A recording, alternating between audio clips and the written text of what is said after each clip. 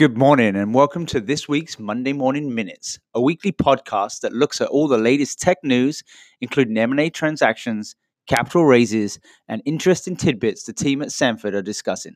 So let's get to it.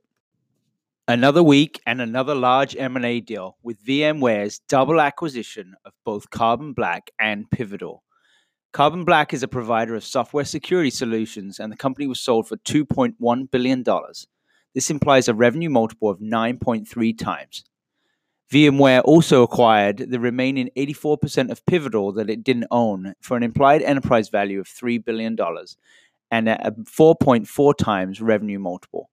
Pivotal is a cloud-native application platform that addresses building modern, enterprise-grade applications. VMware has been extremely active on the M&A front, buying 18 companies in the last 2 years.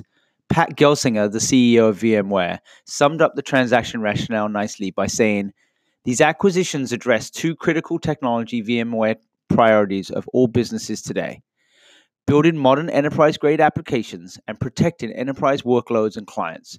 With these actions, we meaningfully accelerate our subscription and SaaS offerings and expand our ability to enable our customers' digital transformation."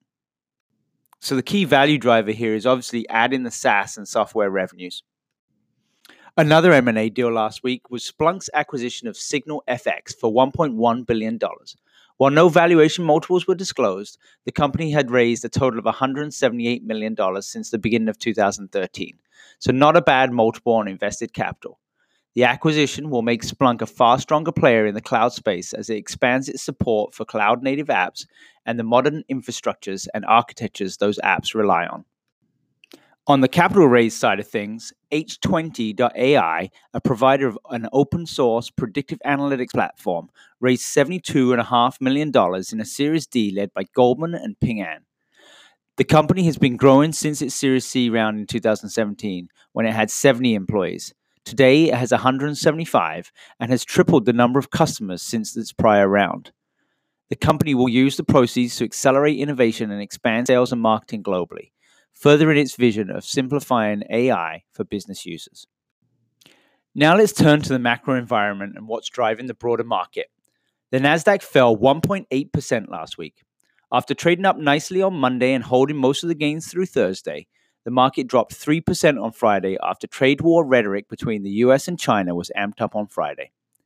This came in the form of increased tariffs from Beijing and a response from Trump where he too would increase tariffs.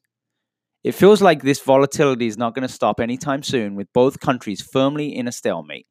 So we'll continue to see the market bounce around, and we'll be watching the economic announcements for any early signs of an impact. Lastly, on the earnings front, we have a pretty light week, with HP Enterprise reporting on Tuesday and Dell and Workday both reporting on Thursday.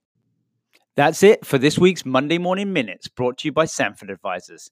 Have a brilliant week, and please subscribe for future updates.